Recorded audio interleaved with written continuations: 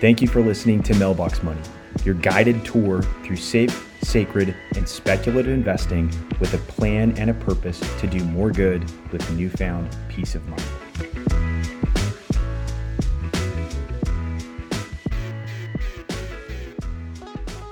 All right, welcome back to Mailbox Money. I am Ryan Kruger. He is Jackson Wood, and we are delighted to be here with you. I'm a little more excited than usual because I get to listen and learn and sit back. There is a digital native that I have to share with you and to take us on a tour of the crypto asset world today, and it feels like Jurassic Park to this digital dinosaur. So I'm lucky to have found a native that knows the language. It's been involved personally since 2012.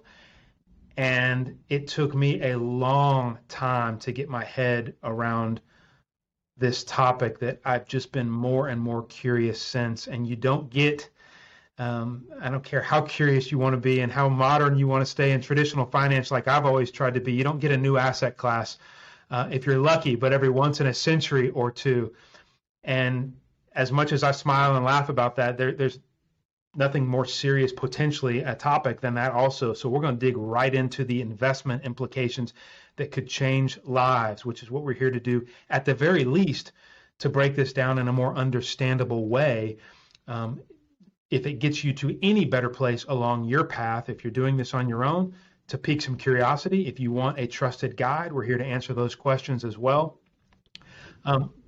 I guess the reason I wanted to ask Jackson to go deep on this topic today is I've heard, and my only pet peeve with folks that are picking on crypto is all of the crashes, all of the risk, all of the volatility, which I'm used to in my world. I've been in the stock and bond market for the last 3 decades, and crashes always feel a little different depending on where you are. And if you zoom out, what could have been done to benefit from those. And at the very least, I would not get intimidated or bullied out of something by someone who's telling you too risky, it's crashing. Let's at least talk about the facts. Let's at least talk about the math. Let's at least be objective. And somebody who has decided ahead of time that crypto is not for them or it's too risky probably secretly means, like me 5 years ago, I have no idea what I'm talking about. I'm just humble enough to admit I don't know what I'm talking about. I want to find an expert. So Jackson, I want to set the stage because I saved, and you know me, I'm old school dinosaur here. I save actual newspaper clippings. You're going to talk to us about digital assets here in a second. And the New York Times, February 19th, 2020, taped to my wall. It's like the end of the world.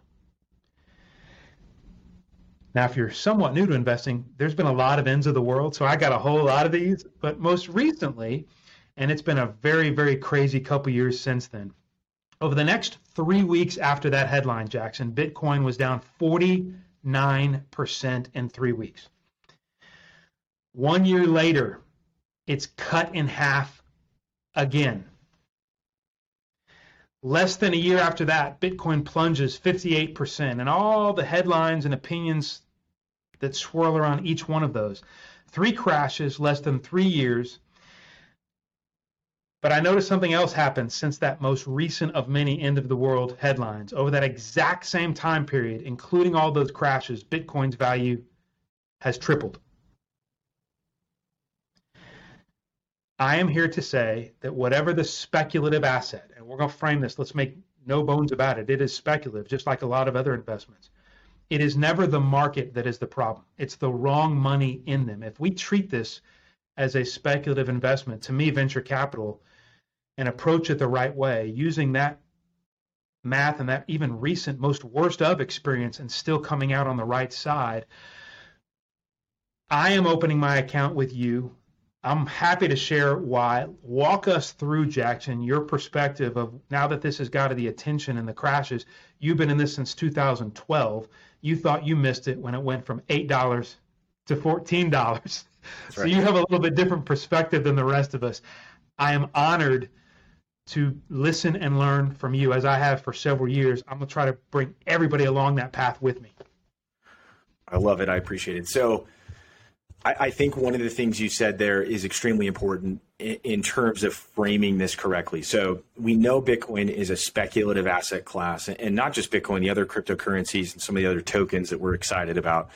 But if you frame it correctly, the market's not the problem, it's the money in them, right? A lot of people are putting money that they need into these speculative assets. And so getting it right from the beginning, the first dollar you allocate into this asset class can't be money that you're going to need back anytime soon. So you've got to frame it right. And then at that point, this volatility and the nature of these crypto markets goes from being this very terrifying, gut-wrenching roller coaster to you see it as an opportunity, right? If I tell my wife, hey, if Target slashed their prices by 50%, whatever you were doing, wherever you were, I don't know why she loves Target so much, she would drop whatever it is and go spend all the money that we have at buying stuff on discount at Target, or insert it's a Golf Galaxy for me, right?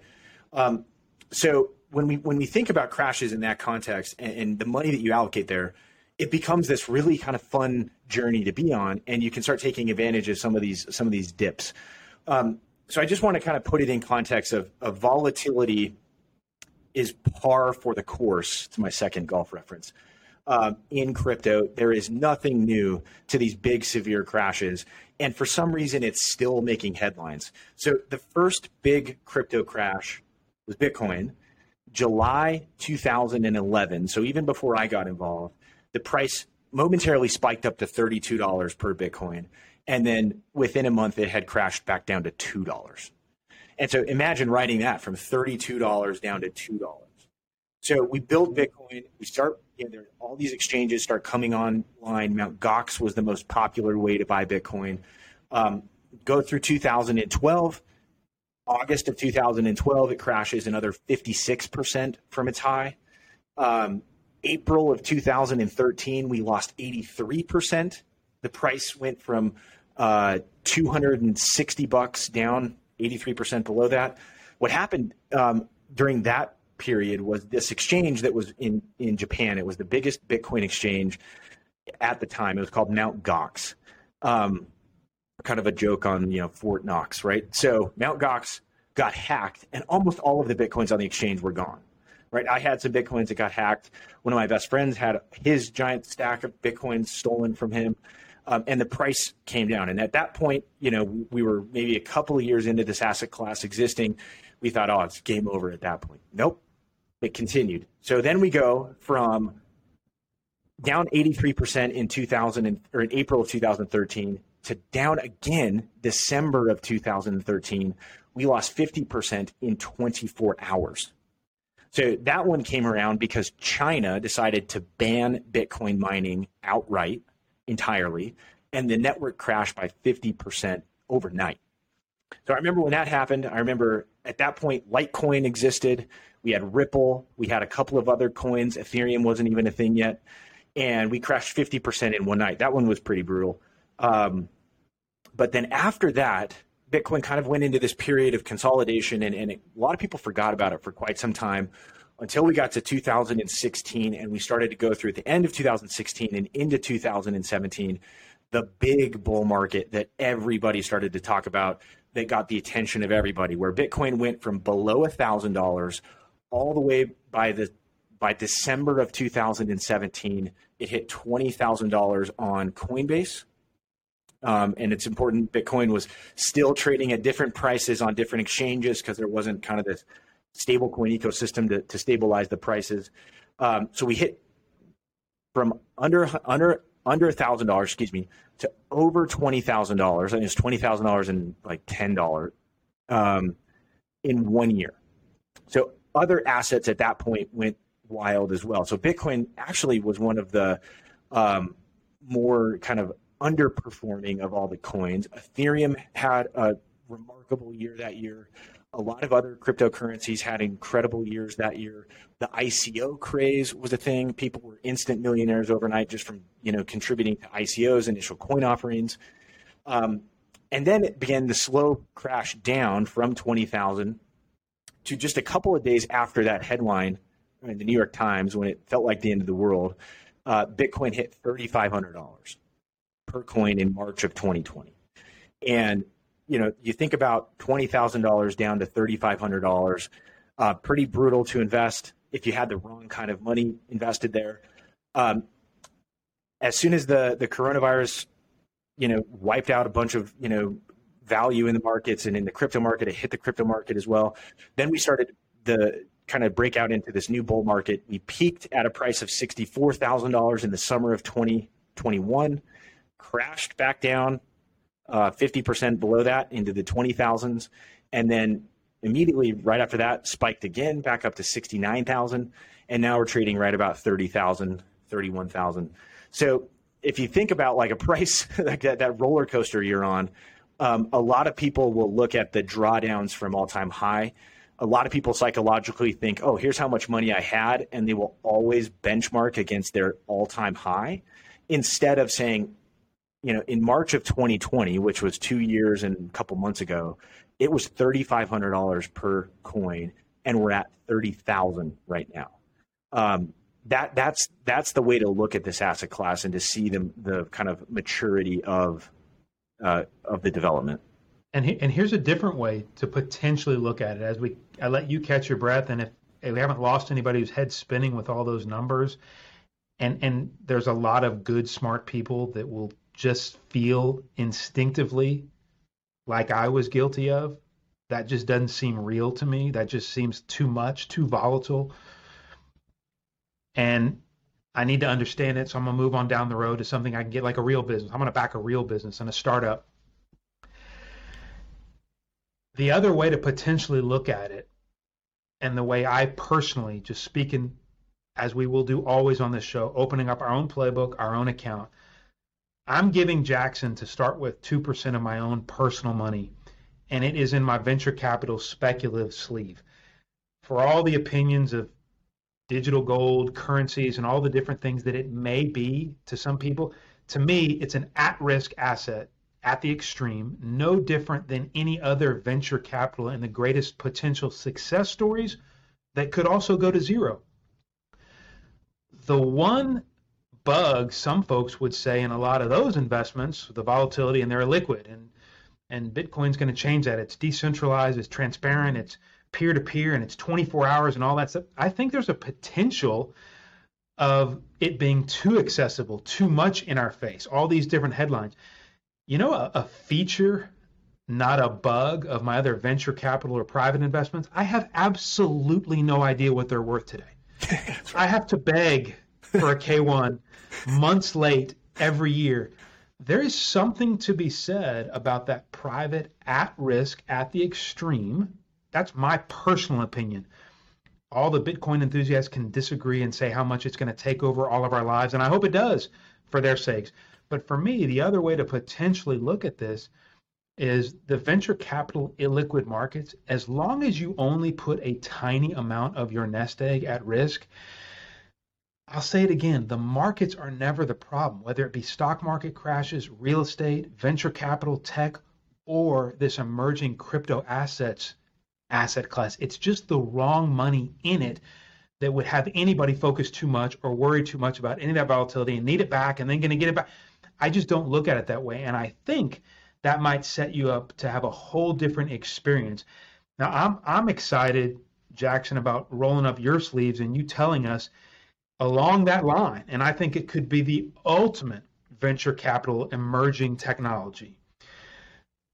Forget the percentages and how much and the prices and the risks. Let's talk about the action. What changed my mind the most about this as an opportunity, as a truly disruptive technology, as if I was back in the mid-90s when my career started. Instead of having to pick an internet company, what if I could actually be on the protocol that was the World Wide Web as an original founding principal equity owner? Talk to us about some of the emerging technology itself.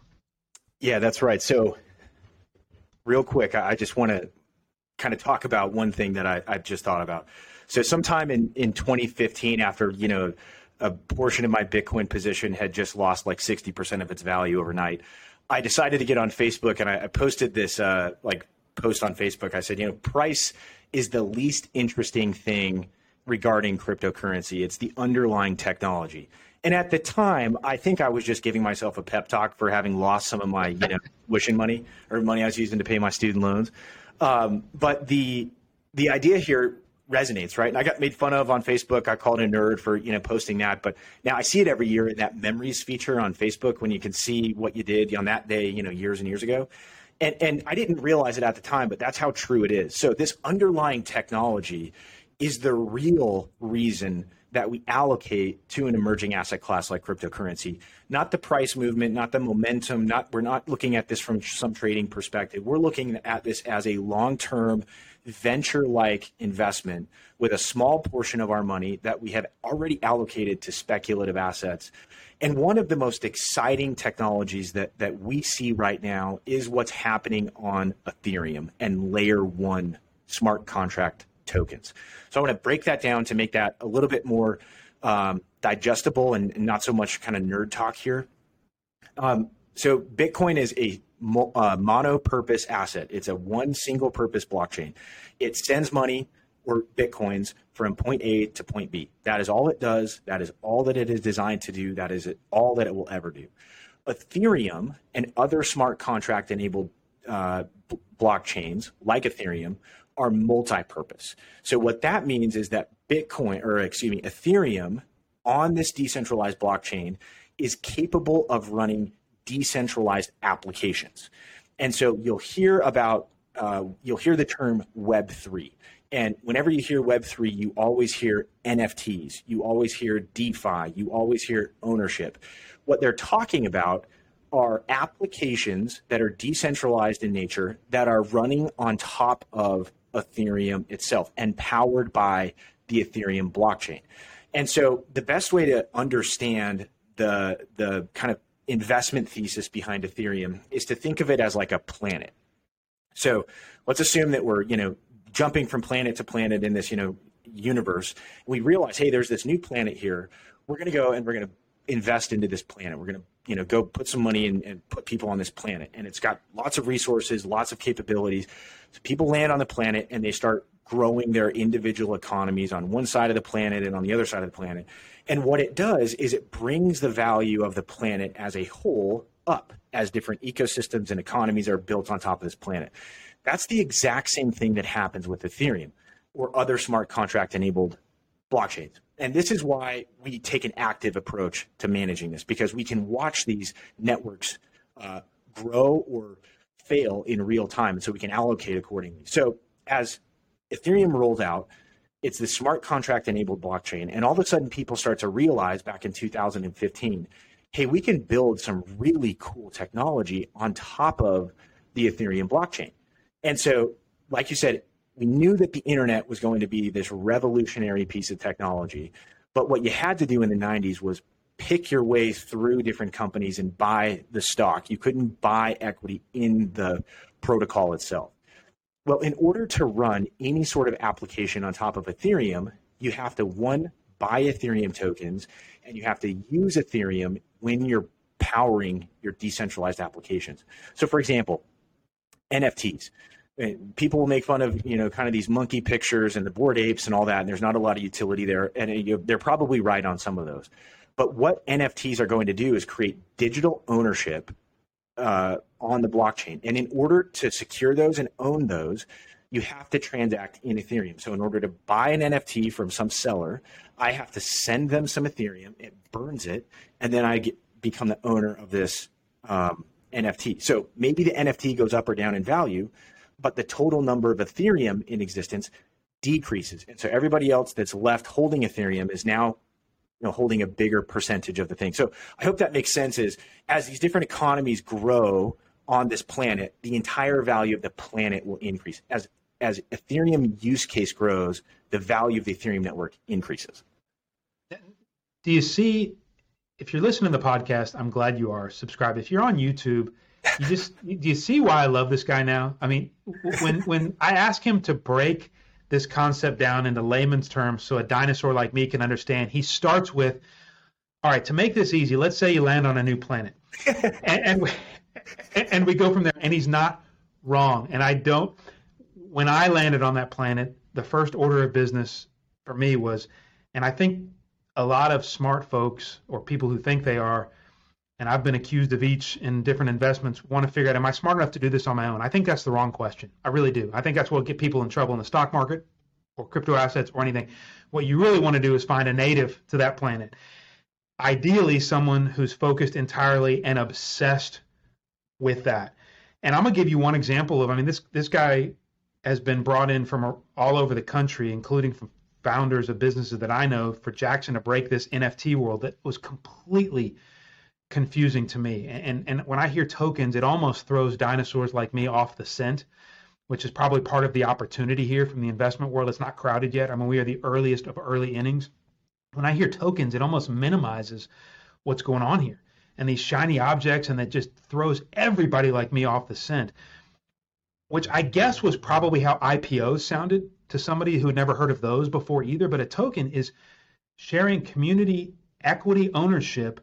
And Bingo. One of the most recent examples, Jackson, where somebody was brought in traditional TradFi land, old school Texas, where he said, we want to open up this business, have outside investors, and we just want to skip the bank, the attorneys, and we want the entire community not only to own it directly, but to vote on it, immediately get paid from it.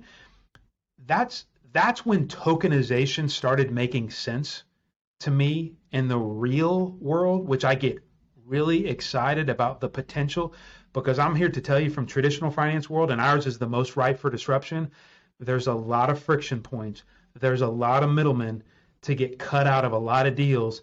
That's capitalism's dream, and this is just a new asset class that is worth at least a little bit of curiosity. Yeah, so I hope nobody rolled their eyes and shut it off when I said planet. That was the best way I could think of explaining this complicated Ethereum trade. But I'm on record of saying, hey, crypto is not like inventing anything new here. It's just making the plumbing work better. It's making it more efficient. So let me talk one more strategy of why I like tokens and why we pay close attention to tokens in relation to their equity in a company, or kind of incentivizing people to use one of these new protocols. So if you think about like VC, right, and the unicorn of unicorns would be Uber in my mind, right? When Uber launched, they had this really good technology. They said this is going to disrupt the way that people commute. It's going to disrupt the taxi industry, transportation. It's going to be a game-changing technology. But they had this problem where it was like a chicken and the egg problem. We have this really good technology, but we don't have anybody using it. We can't get drivers, and we can't get people to download it and use it on their phone. So what they do, and this is in every industry you can think of that comes out of VC, they raise a bunch of money, and then they subsidize people to use this. So they pay drivers a ton of money. They discount the rides that you take when you first start off. You think about Robinhood. If anybody signs up for Robinhood, you get a free stock, right? This is incentivizing people to use these. And this is a common thing that mega cap businesses have used for a long time. It's nothing new.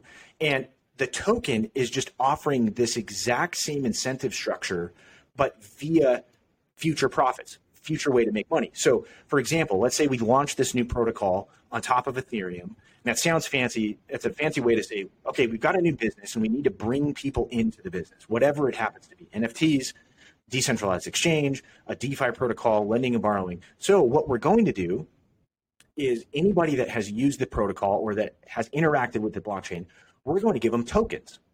And they can keep these tokens as an incentive to now point people here to advertise for us, to use the technology, to audit our code, to make the entire thing stronger, with the idea being, hey, there's a finite number of tokens. We're going to give some of these away. In crypto, they call it an airdrop.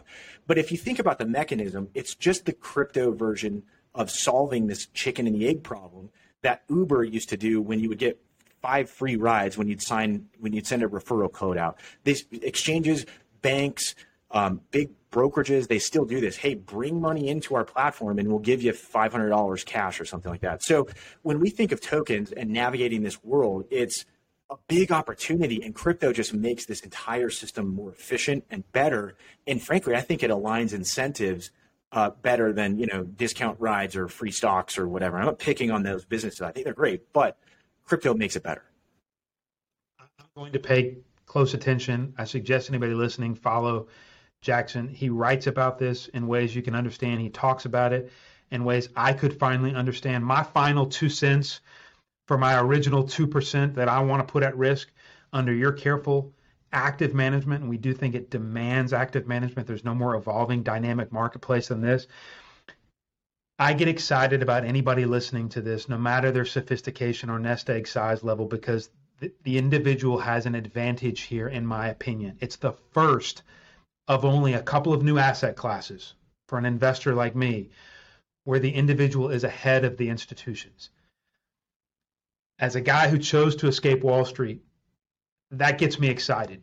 I think it's the individual's turn. They were early. They were first. The institutions are just now trying to catch up.